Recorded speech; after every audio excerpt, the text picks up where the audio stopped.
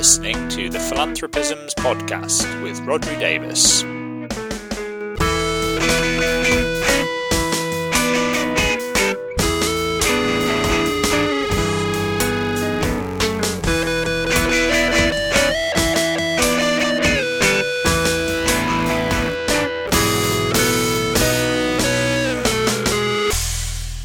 Hello, you're listening to the Philanthropisms podcast. This is the podcast where we put philanthropy in context, or at least try to, with me, your host, Rhodri Davies. And this is our second episode, and I'm delighted to say it's our first ever interview episode as well. And we've got a great guest, Lucy Bernholz, who many of you will be already aware of, to talk about her new book, How We Give Now, A Philanthropic Guide for the Rest of Us. And as you'll hear during the course of the conversation on the podcast, I've actually spoken to Lucy before on a previous podcast when I worked for CAF and hosted the Giving Thought podcast, but it was great to have her back on to talk about her new book. For those of you who don't know who Lucy is, she's a senior research scholar at Stanford University's Centre on Philanthropy and Civil Society, and she's also director of their Digital Civil Society Lab. She's a well-known writer and commentator on issues around philanthropy and technology, and she's produced a whole range of articles and books, including the annual blueprint that she brings out every year, looking at kind of tech trends and predictions about what might be going on in philanthropy over the coming year. She also edited collections including Philanthropy in Democratic Societies, which is a great book that I quite often cite. And she also writes extensively on philanthropy, technology and policy on her award-winning blog, philanthropy2173.com, that I'm sure many of you have read before. So, as I say, it was great to have a chance to chat to Lucy on the podcast about her new book. And we had a great wide-ranging conversation. So we talked about the sort of central thesis of the new book, which looks at mass giving and essentially the kind of renewed focus on mass giving, particularly in a US context, and the idea that actually the range of options for us when it comes to doing good, what Lucy calls the giving space, is kind of expanding, or at least we're becoming more aware of the proliferation of different options that are aware of us. So we talked about that and some of the ways in which that space might be expanding. We talked about an argument that she makes that actually a lot of what's pitched as democratization of giving in recent years has actually been commoditization, and why that is and what genuine democratization of giving might look like. We talked about the role of technology and our increasing reliance on platforms when it comes to giving and what that might mean and some of the risks around platform dependency. Linked to that, one of the interesting arguments in Lucy's book is around the new possibilities opened up by our ability to donate or to give data. And we talked about what that might mean and what some of the sort of opportunities and challenges around that were.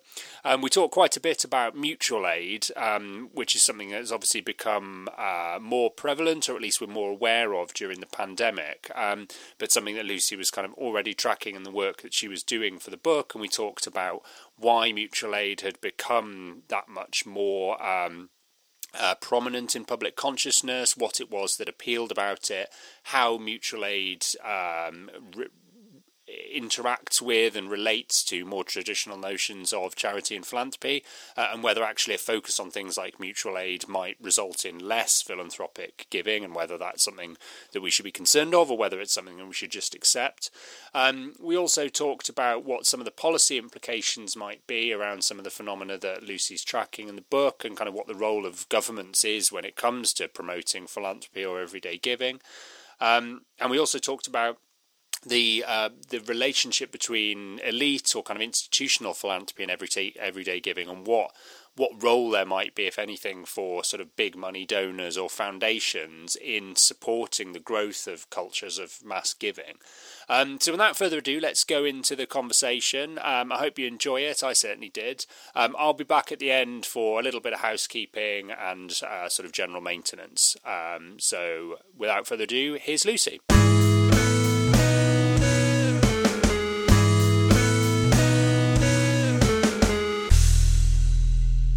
Okay, great. So I'm here with Lucy Bernholz. Hi, Lucy. Hi, Rhodri. Great to have you on this new podcast. I know we've previously spoken on another incarnation of a podcast that I hosted and thoroughly enjoyed that. So I'm very much looking forward to this one. And for those of you listening who don't know, Lucy is the director of the Digital Civil Society Lab at Stanford Center on Philanthropy and Civil Society. And most importantly, for the purposes of this conversation, the author of a new book called How We Give Now, A Philanthropic Guide for the Rest of Us, which is an absolutely fascinating book. I'll put details in the show notes for people who want to get hold of a copy, and I thoroughly recommend reading it. But maybe the best place to start, Lucy, is just for you to say a little bit in your own words about kind of what brought the book about and what the kind of central message of it is. Sure. And thanks for having me again. So the book was really born from my concern that in the US in particular, when we talk about philanthropy, we talk about only the very wealthy. And there's a couple of reasons that concerns me. One, they're representative only of themselves, not representative of the whole of us. Two, I know from my professional world and my just life as a person that people give in lots of different ways, and there's lots of different factors that shape the decisions they're making. And I wanted to understand those better, particularly for people who are not, in the U.S. context, particularly wealthy, or wouldn't consider themselves wealthy at all. And I describe that as being people with a single job that's paying their bills and access to healthcare, which in the U.S. is neither of those two things can be taken for granted anymore. So that's who I mean by the rest of us. But really, I just wanted to understand how people were making these decisions, what decisions they were weighing off against each other, and what they understood themselves to be doing when they were giving of their time, their money, or increasingly their digital data. Yeah, absolutely. And it does feel like an oddly underserved topic, as you say, because the focus so often is on institutional or elite philanthropy and the stories of the kind of individuals in there. One thing that interested me in reading the book is, to what extent were you trying to focus on uncovering the ways in which people give that are already there and have been there for quite a long time? And to what extent are you trying to give a sense of how those ways are changing at the moment? Yeah, so much hype about technology changing everything. And I was like, really? Like, what is it actually changing? So I do look at things like crowdfunding and direct cash giving through apps like PayPal or Venmo.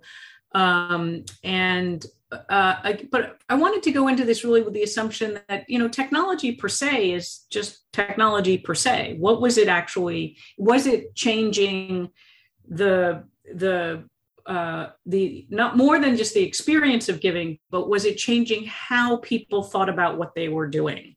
And how much of a role was it really playing if you ask people themselves, as opposed to just read press releases from tech firms who will tell you that, they've changed everything under the sun and all for the better. So I felt like there just wasn't a real understanding of what was new that mattered and what was just, new because we're now networked and connected at all times. And what I found was people use technology in a lot of different ways. They're not necessarily, thinking that they're doing something much different than if they were actually delivering a check or handing direct dollar bills to someone. It's really not, the technology itself is not that meaningful. And I think that's important because there's also been incredible investments in ways to make giving money using digital technologies easier and faster, but there has not been a parallel uptick in giving. So, I think we still don't really understand what role digital technologies play. The one thing that's truly new in the book is our ability to give our digital data. Yeah, absolutely. I'd like to come on to that in some detail in a moment. I think it's really interesting what you say there, because one of the questions that's always struck me about the impact of technology on how people give is is whether the affordances of technology are genuinely overcoming limitations of some of the ways that we've tried to give or associate in the past. So I think, for instance, with the current interest in things like mutual aid or kind of grassroots social movements and organizing, when you look at the history, it feels as though there were reasons that they always slightly hit a buffer in terms of scale or speed. Do you think technology has actually changed any of those dimensions and is allowing people, if not necessarily to do new things, to do them bigger and faster than before? Well, I also think, mutual aid is a really interesting topic. So the research for the book, I should say, was done and completed by 2019. The writing continued into 2020. If you look at what the book discovers about mutual aid, as it were, was that as early as 2019 and 2018, when we were doing the research, if you look at the behaviors that people told us they consider to be acts of giving, because we let the people we talked to define the terms. We didn't want to hit them over the head with the philanthropy industry's own definitions. We actually really wanted to see how they were doing what they were doing to make the world a better place. Anyway, if you look at the list of behaviors that people consider giving, they point to mutual aid and reciprocity. They point to acts of caring and kindness. They show that people take action locally and value very highly being part of their various communities. What the technology allowed throughout 2020 and 2021, as mutual aid sort of started to get a lot of media attention, was in some ways the technology makes it more visible, as it does with so much giving, because there's now these either online spreadsheets or people organizing through Slack or using shared documents to figure out who has what and who needs what and things like that. But those aren't the impetus for mutual aid. Those are really just, tools of everyday living nowadays. And I think because mutual aid at its heart, first of all, is very long-standing set of practices for communities that are mostly marginalized and minoritized by the mainstream economy. I wanted to distinguish between kind of emergency mutual support, if you will, and longstanding acts of mutual aid that are fundamentally prefigurative attempts at creating alternative economies. I think they're two different things. And I didn't want to do disservice to the latter by focusing too much on the former. So yeah, they get a lot of attention. They make it easier to see these mutual aid networks, which in a pre-digital or cash-based economy are actually quite deliberately often trying to stay out of the limelight. But they don't fundamentally, I don't think, change the human values and desires that go into creating and acting within networks of reciprocal support that are at the root of mutual aid. So again, the technology, it's not a straightforward line to better, bigger, or more worthy. It's often just a way that they become more visible to reporters, and they can be bigger networks. But the real question is, are they lasting? Do people stay part of them? Yeah, no, I think that's a really good point. I guess one of the things that makes me wonder is that increased visibility and awareness of mutual aid networks, even if they've always been there in one form or another. Definitely within the nonprofit world, it feels as though people are sort of asking the question, well, how can we get involved, either by adopting some of the same tools and techniques or messaging, or supporting mutual aid networks.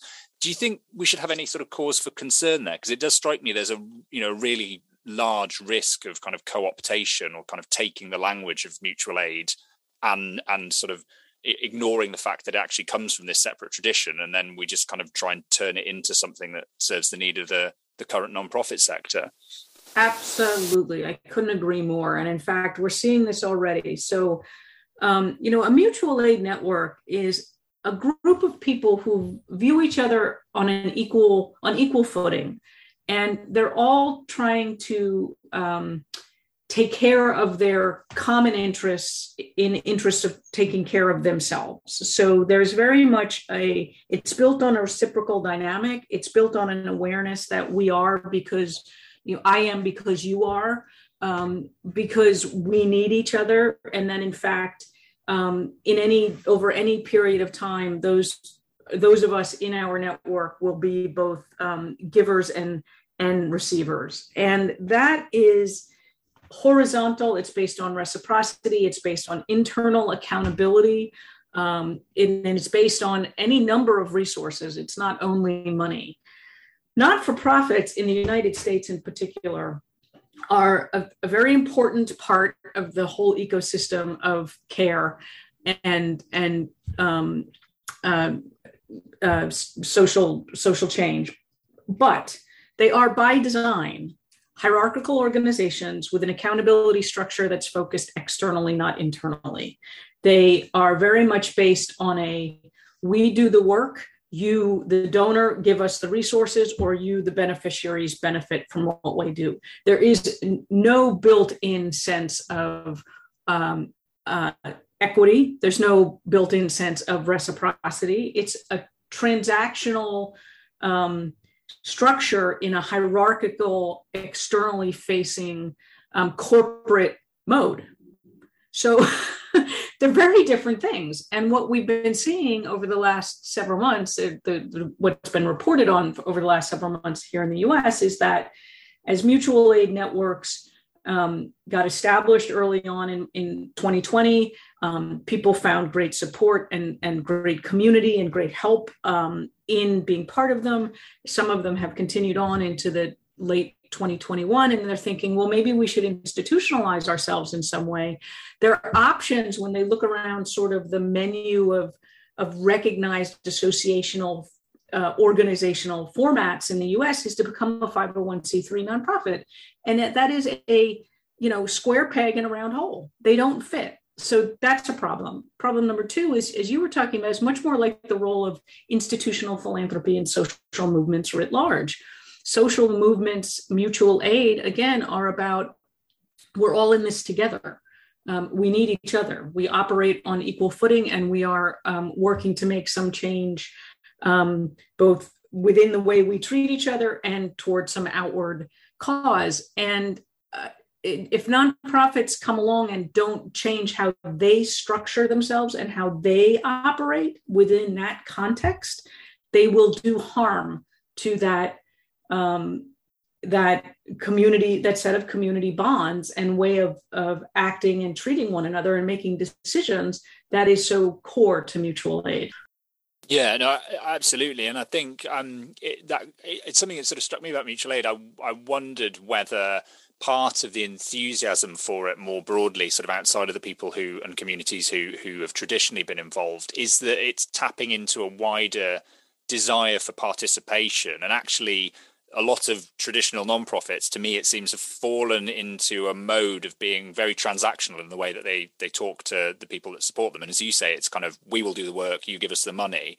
And that's not necessarily what people want anymore. So they're sort of looking for alternatives. And it brought me on to thinking about something I thought was really interesting in the book, which is the point you make about a lot of the talk about democratization in the space for giving, the giving space that you describe, all these kind of different options that present themselves to us, is actually not proper democratization, it's commoditization. So we're sort of increasingly coming up with new products for people to give.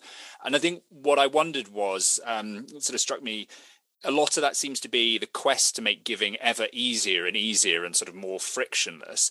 And is that actually undermining the very sort of notion of participation? We're actually kind of making people feel less of a sense of participation because the ways in which we're offering to give barely even register. And is that something that we should sort of go in the other direction again?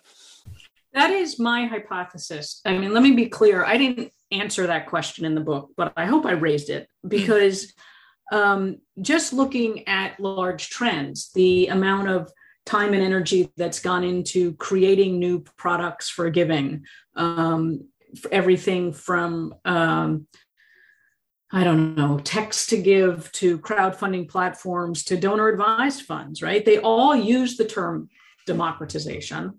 Democratization requires some consideration of power, and there's no consideration of power in any of these things. They are simply, first of all, they're only almost exclusively focused on money, which is only one thing that we give. Secondly, they're all sold or provided, or whatever word makes you feel good, by a third-party intermediary, most of whom, crowdfunding, cash apps, donor-advised funds, are provided by mostly by commercial enterprises, or in the case of donor-advised funds, a charitable spinoff of a commercial enterprise. They're products. They're not tools of power or of shifting power, and I think that's hugely important. In fact, I just had a great conversation with a couple dozen people at a conversation about the book, and I asked them, just imagine if we had been talking about all of this for the last 20 plus years as the commodification of giving and not the democratization of giving. Would anything actually be different from the universe of these tools, these products? Or would the only thing that would be different would be you wouldn't feel so good about it? Mm-hmm.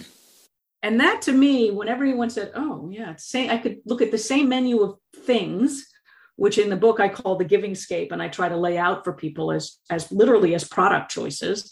You see the same menu of product choices, but if you call it the commodification of giving, it just doesn't feel so good. Call it the democratization of giving, and boy, I'll get right behind it. Yeah. Sounds great.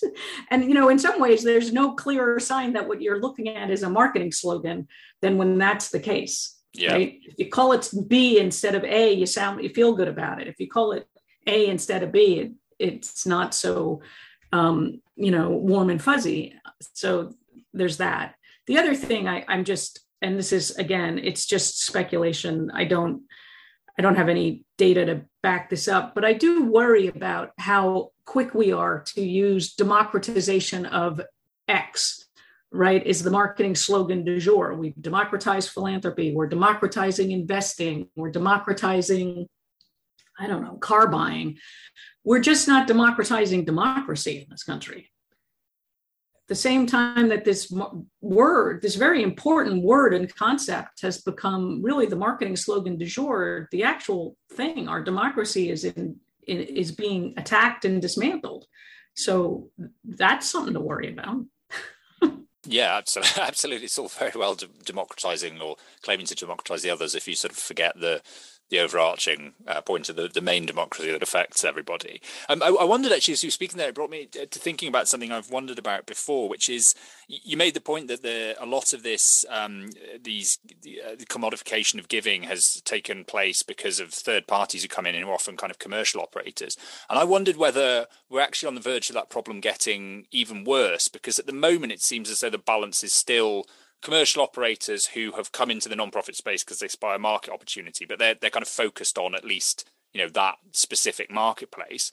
But actually, the more that we start talking about people giving via general purpose platforms, sort of payment platforms or social media, who have just kind of tagged on the ability to give because it's one more thing they can offer users to keep them within the platform, I wonder if it'll get even worse in some cases, because it's a company that's not even really particularly interested in being in the giving space. They just happen to be doing it amongst a vast array of other things they're doing as a way of keeping users and capturing data. I mean, do you think that's something we should sort of be wary of and keep an eye on? Oh boy, yeah. How long you got, Rodrigo? I mean, absolutely. So a couple of things there. There's so many problems with this. One, I do, back to something you asked earlier, I actually think the constant effort to make giving money easier winds up obscuring it in such a way that I do think we need research and to really understand if it's making people less motivated than more motivated. So, and the little research that we have about either what's generally called cause marketing, and most of which has been done related to climate-related activities, does show that when people sort of take some small feel-good action in the cause in the process of buying something else, they often go home and make a decision that directly counters what they've done. So there's kind of the, embed the giving inside of some transaction, like buy these shoes instead of those shoes, and you'll help save the polar bears or something. I'm obviously mixing up real life examples, but then they go home and they crank up the heat or they crank up the air conditioning or something, right? There's not a lot of research on this, but what we do have that I covered in the book shows that this making giving so easy it disappears may not be serving us in the long run. Secondly, for the platforms that you're referring to, we have to really understand the data economy in an entangled way with the economy of money. And what I mean by that is, yes, I do think that some of the platforms, social media platforms, payment processing platforms, are offering opportunities to give money, because it keeps you, if your social media platform and your business model is, time for advertisers, then yes, it keeps you on the platform longer. But what we really have to understand there is they're also then able to access this incredibly fine-grained data about what might be some of your most intimate, dare I say, personal preferences, like who you actually align your values with. Whether that's a politician or a cause or a set of people or a community, right? Think about how what it says about you if someone had super granular data on who's what nonprofits or political campaigns or local associations of communities or religions or traditions you spend a lot of time on. That's very valuable information about you that gets packaged and sold as profiling data, the same way what your favorite kind of ice cream does, right? So certain ice cream manufacturers care what kind of ice cream you like. I can name endless numbers of political campaigns, politicians, political parties, magazine and booksellers, and and nonprofits and charities that really want to actually know, well, what causes do you support? And that is very valuable information. So it's not even just that embedding giving into social media actions makes it even more transactional than it was before, or makes the transaction so minimal that you don't even stop to think about it. It's that the data that generated by that transaction is so enormously powerful to so many other things that we're worried about right now. And then finally, on this, I think the other thing we've done that is not serving us now or into the future is that in the US, we've had since the late 1940s, a pretty robust way of tracking individual giving of money in a way that informs researchers and public policymakers. We do this through, surveys and tax form analysis and all kinds of things. And those data sources are generally available to the public. What we've done by moving so much financial giving to these proprietary platforms, and here it could be a large social media company or a large crowdfunding platform or a payment processor on your phone, is we've privatized the data sources. So we now have to believe companies when they say, hey, we moved $100 million in charitable giving last year, but we're not going to show you the data. So just trust us. Some of these companies I don't trust to tell me anything because they've never told the truth once. No. So why we would believe that is really concerning. And, it opens up these kind of enormous black holes in the constellation of data we have about what people are actually doing. in order to make the world a better place. And I think what How We Give Now shows is we do a lot of different things, and more of them are happening in data black holes, I should say proprietary data black holes. Yeah. So we don't actually know what we're doing anymore. Yeah, and it's a really good point. And it's, I mean, anybody who's been worked in the philanthropy world or the non-profit sector and sort of dug into research and data will know that even before the existence of those black holes, there were many gaps in our knowledge about the sector. So it's a real cause for concern. I guess I just wanted to wind back to the middle point you were making about the fact that, from the platform's point of view, the point of view of these commercial providers, when we're giving, actually to them, the more valuable thing really is what they're learning about, our values and our behavior.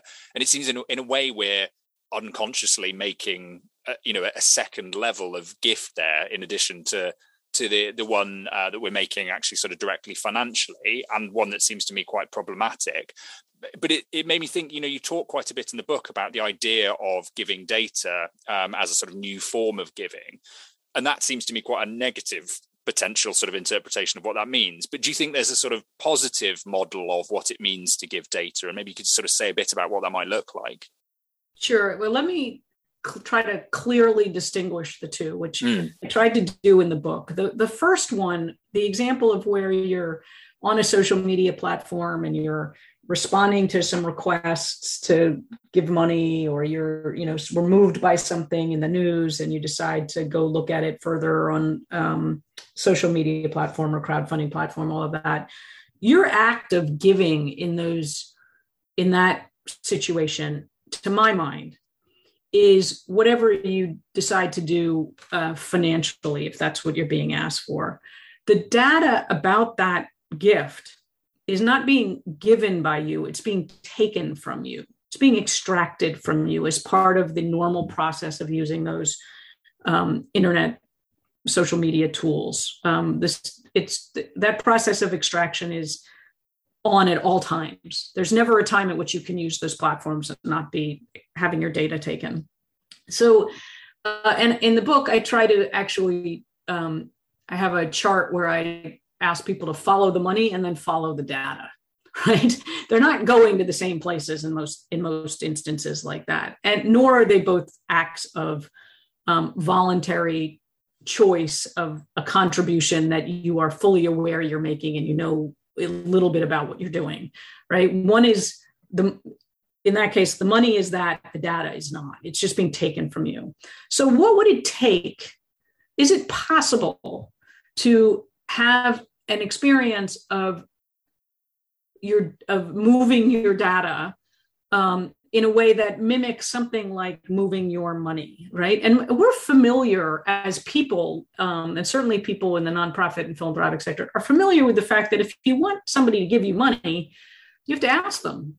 And you normally have to have a conversation or a little bit of some exchange about what you're going to do with it. And you can't just go up to somebody and, pull out their wallet and take out $5 and walk away with it. That's not a contribution. But if you think about the data relationships we have in the online giving platforms, they're asking you for the $5 in cash, but they're taking the data without asking you. So what would it look like if it were something different? Well, we have lots of things to look at now to begin to answer that question, because this is happening all around us. So I use a couple of different examples in the book, trying to show a range of different data types that people are giving. One thing people are giving is photographs from their cell phones.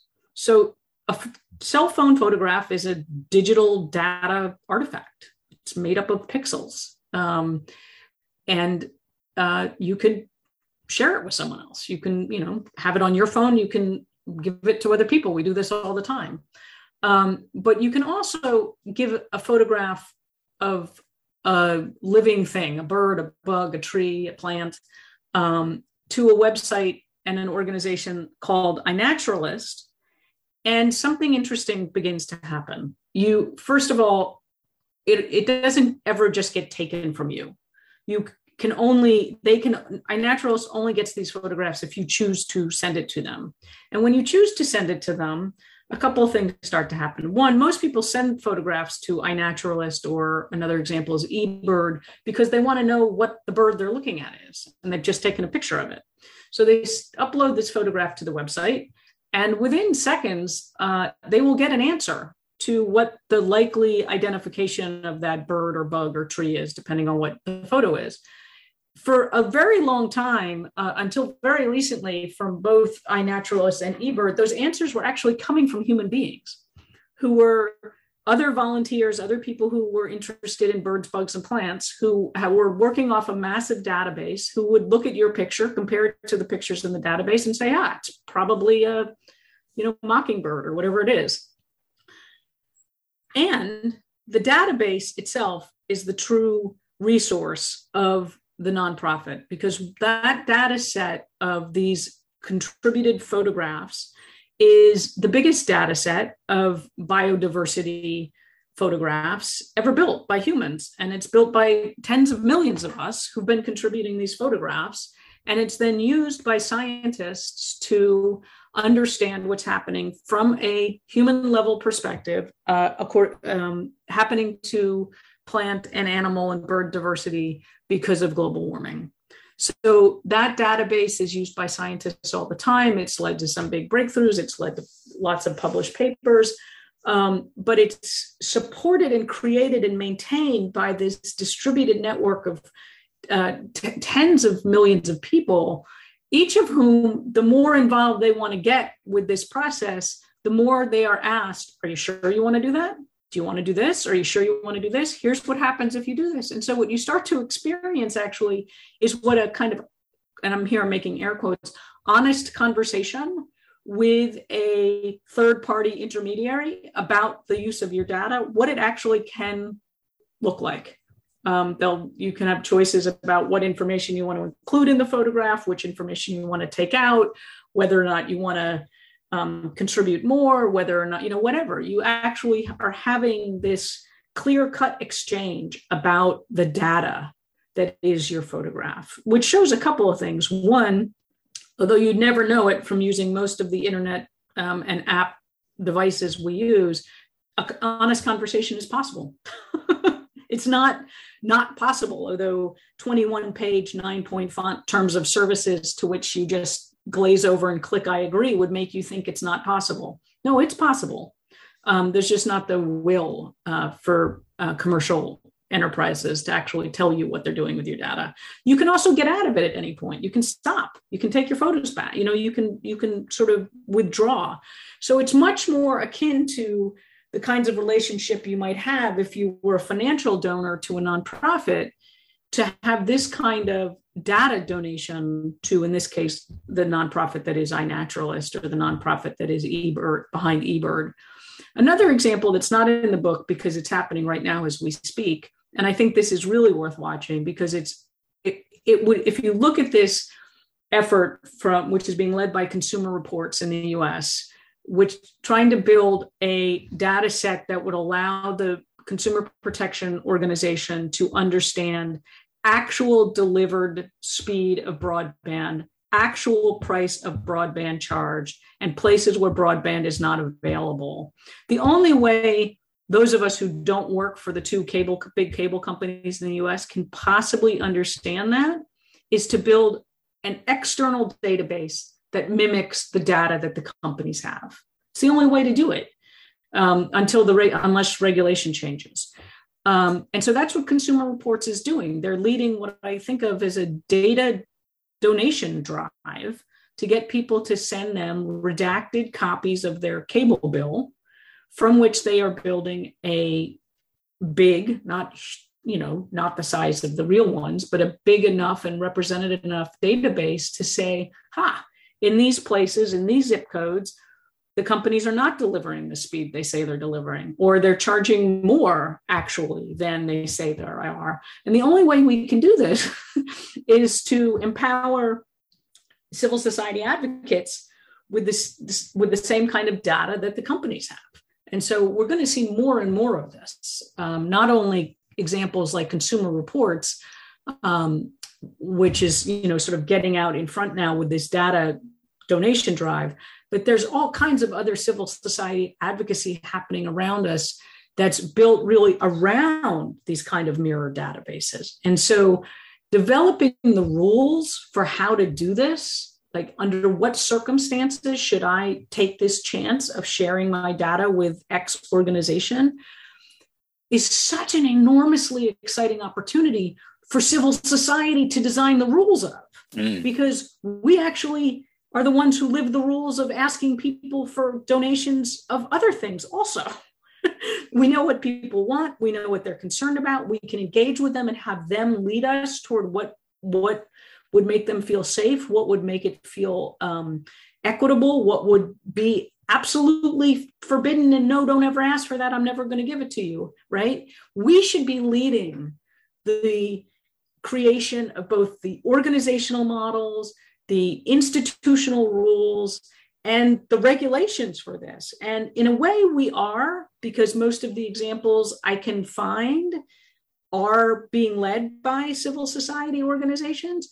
But it's such an opportunity for us to actually say, wait a minute, we see this is possible. We know people can be terribly harmed by the existing data economy. We understand that Black women, communities of color, Indigenous people, people with disabilities, queer people, all the communities that get harassed and marginalized and minoritized and violently hurt should actually be the ones leading our imagination in whether or not we want to do this.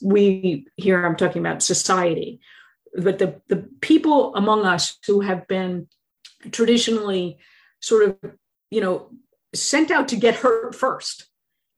Let's actually let them lead. Let's follow their thinking on what, when and if and when this is a good idea. And if so, what rules and practices and norms we want to build around it so that we can really make this something that serves humanity, that there aren't unintended consequences, most of which are usually entirely predictable. And I feel like this is such a moment for philanthropy and civil society to use their imagination and walk the talk of starting from a position of equity and public safety. And I really hope that it will take off after the book.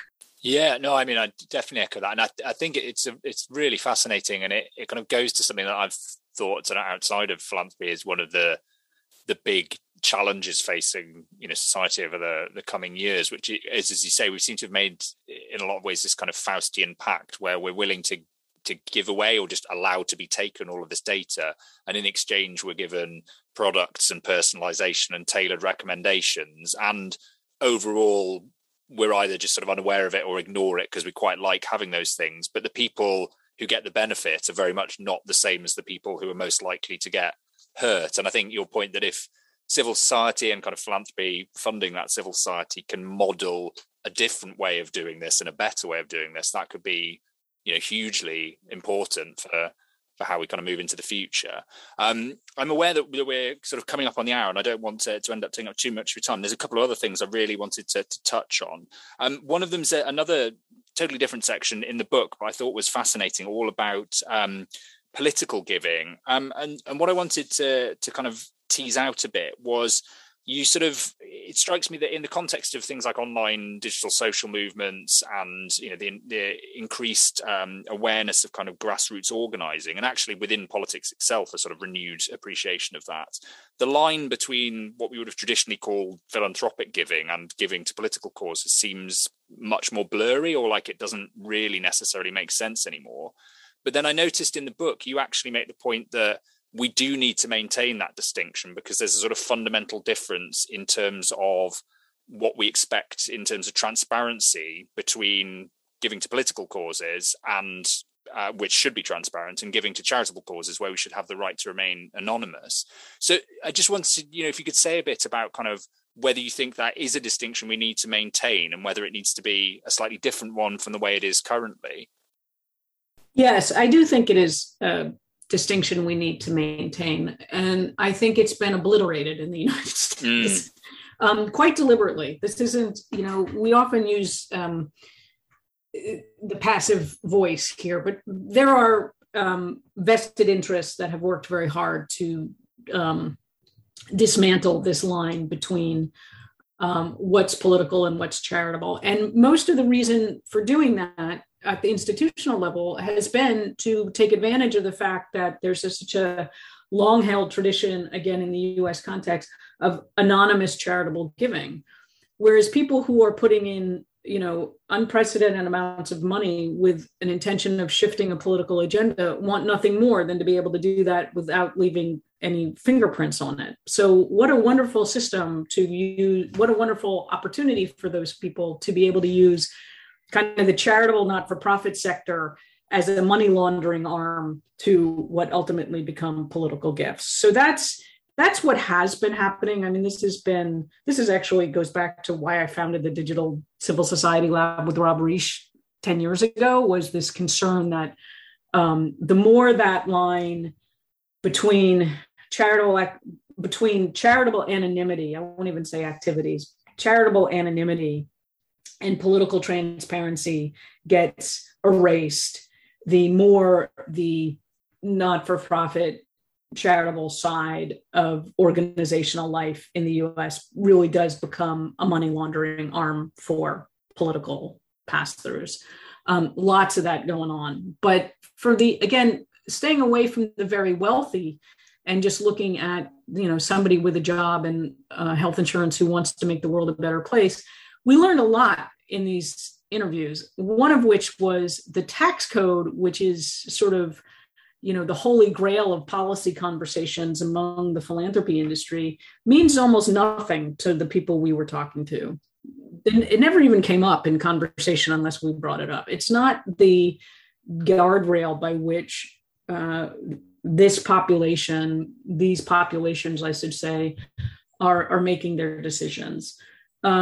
They're trying to make the world a better place. So they want access, and they make access, and they find access to use their financial resources and their time, and probably their digital data, although I only looked at it really in this one section, but every way they can, because they're trying to live a better life. So they're using it in their consumer choices. They're thinking about it in their investment choices, if they have any, or where they what bank they choose to work with, or and certainly in the way they move money and time. But they're not making these distinctions based on tax law. They're making these choices based on a mix more of who's asking and when, and what their own sense of the best source of change will be. So we don't actually have, I don't think, an accurate picture in the US of what factors people rely on when they choose to make a financial contribution, say, to either a political candidate or a campaign issue, or to a organization that does advocacy on a particular issue, and they making a choice to a, say, direct service charitable organization. But we know that, because they told us that they are making choices between those two things, because unlike the very wealthy, their financial resources are not unlimited. Every time anyone like me chooses to spend $1 on X, it's $1 not spent on Y. That's just reality. And we don't really understand this. We don't understand the psychology of it. We don't understand all the factors people are factoring in here. And because I was focused on how, not why, it's not, the book asks the question but doesn't answer it. So I think we're woefully uninformed on what we're actually doing when it comes to giving to political work. And here, whether that's giving money or taking to the streets, or to a nonprofit advocacy organization, or even a direct service advocacy organization. And unless we can understand the dynamics between these spaces as they're lived by the people making these decisions and not as they're viewed from the regulatory code, I think we're kind of flying, around with blindfolds on. I don't think we really know what's going on in just even in philanthropy, let alone in society writ large. Yeah, absolutely. I think that question of how these things interrelate, as you say, when there does have to be some element of a zero-sum game because you only have finite resources, is fascinating, and kind of, it strikes me as probably a very complicated mixture of conscious decisions, unconscious ones, lots of different factors about how and where they're being asked and presented with opportunities. But as you say, it would be definitely an area where knowing more would be hugely valuable. I'm aware that we're definitely coming to the end of the reasonable amount of time I can take from you, Lucy. So I just wanted to ask one final question, actually, because something that sort of struck me. I know you said the book is kind of very deliberately about giving in the kind of everyday sense by ordinary people like you or I. But it does feel to me, I mean, and again, I don't really have data on this, it's more of a sort of gut feeling. There seems to be a growing trend among elite donors, or at least some elite donors, to focus on or to talk about everyday giving, or to kind of put some of their efforts and activities towards growing everyday giving in a broader sense. And I wondered, there's a sort of cynical part of me that thinks that might be not unrelated to an awareness of the kind of critiques of the anti-democratic nature of elite philanthropy, and it's sort of seen as a way of answering some of those critiques. But taken on face value, maybe they just genuinely sort of believe that a wider, more healthy culture of giving would be good. Do you get a sense that kind of elite donors are also waking up to this same phenomenon that you're talking about in the book? And do you think we should be pleased about that or concerned? It's a great question. I know. I think what the book shows, quite clearly what the book shows is that people are giving all the time. We actually are doing a vast array of giving behaviors that we, the kinds of people in the book, again, people with a single job and access to healthcare, which again, not the whole US population by any stretch of the imagination, but we're giving all the time. So if the elite philanthropists you're talking about, the big foundations or whoever it is, actually had the conversations I had with hundreds of people over several years and all kinds of interviews, not one of them said they weren't giving. In fact, they had a list of 12 different ways they were giving. Here's how we're giving. What's small on their list is on their list, but it's not the only thing on their list, is a financial donation to a charitable nonprofit. So they're doing that. It's on there. It's in their mix. It may not be the thing they do most of. It may be that they do less of it than they used to, and it would be good to understand why. It may be that and I think this is what we heard from almost everyone we spoke to, it's one of about 15 things they do. And I think the problem is the big foundations in particular, the only thing they do is financial transactions to nonprofits. Yeah. So if you equate that with giving, and you have concerns about it going up or down or who's doing it or whatnot, if your goal is to just make more of that happen, then you're completely out of sync with all the people in the book, because all the people in the book are givers. They're doing all this stuff, and that may not be their priority thing. So a smarter way to go about this, if you ask me, and what I hope the book sort of leaves readers seeing, is that all these ways of giving are ways of participating. They're ways we live our lives engaged with others, trying to make the world a better place. And financial transactions to tax-exempt nonprofit organizations is one piece of that, but it's not the whole, the whole thing. And so efforts to drive more of just that one behavior, I look askance at, because I don't think it's a problem that we're not doing that. I think it's that we're only counting that. I would be much more interested in efforts that were about recognizing, privileging, building a public support system that enabled more of this full spectrum of ways that people care for the people around them, people far from them, and the challenges that we as humanity have created for ourselves and for the planet. We are taking all kinds of action. That is just one. And it happens to be the one that we've built a whole philanthropy industry around. Doesn't mean to me that that's the only one that matters, the only one we should privilege, the only one we should count. I think we need to change what we count. And I think the foundation philanthropy industry, should do a better job of recognizing that it is a set of products in a very complicated marketplace, to use this horrible language of commerce and financialization, but everybody's familiar with it, that they're not always the best choice for a lot of people. And maybe better understanding the other choices we're making would be a better way to go around it. I think otherwise it's a very myopic, heavily industrialized, if you will, purely financialized sense of how we give. And we give in a lot of different ways, and that's only one of them. Yeah, and absolutely. I definitely, it feels like there's a very strong sense of, if you only have a hammer, everything looks like a nail, and the non-profit world sort of fallen into seeing everything through the lens of financial transactions. And I think broadening those definitions, I absolutely agree. I just wanted to ask before I let you go. I mean, obviously, probably the main thing that you want to leave people with is that the book's out and they should go and read it and enjoy it. But do you have anything else sort of coming up, events linked with the book that you want to flag up or let people know about?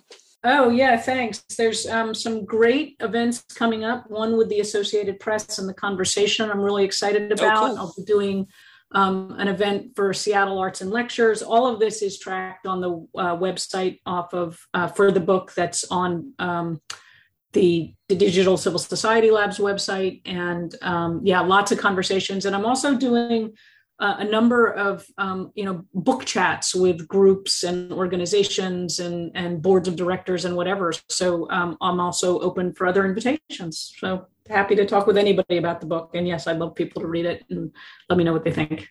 Great. Well, I'll put links in the show notes to places where people can find all of that information. And certainly I would, encourage everybody to go away and read the book, because it's really fascinating. And I hope this conversation has kind of given a sense of that. It just remains to say thanks ever so much, Lucy, for coming on the podcast again. It's great, that you're able to give up the time, and I really appreciate it. Wish you all the best with getting the book out there. Thank you so much. Thanks for everything. At Meeting of Industrial Leaders in Washington, here's Julius Rosenwald. Most people are of the opinion that because a man has made a fortune, that his opinions on any subject are valuable. Don't be fooled by believing because a man is rich that he is necessarily smart. There is ample proof to the contrary.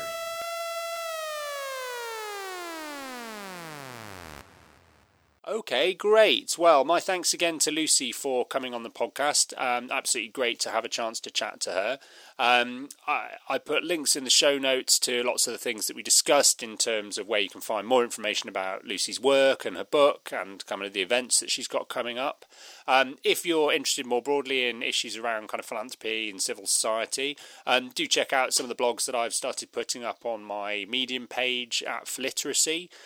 Follow me on Twitter at Rodri_H_Davis or at Philiteracy. Also, there is now a Twitter feed for this podcast, which is Phil_isms_pod. If you've got ideas for things we could talk about on the podcast or people I could interview in future, drop me an email at philanthropismspodcast@gmail.com. You can find all this information on the website for the podcast, which is philanthropisms.com. Other than that, just subscribe, keep telling all your friends about it, people that you think might like the show. Give us a nice review on iTunes or wherever else you get your podcasts, because that all helps. And other than that, I'll see you next time. Bye!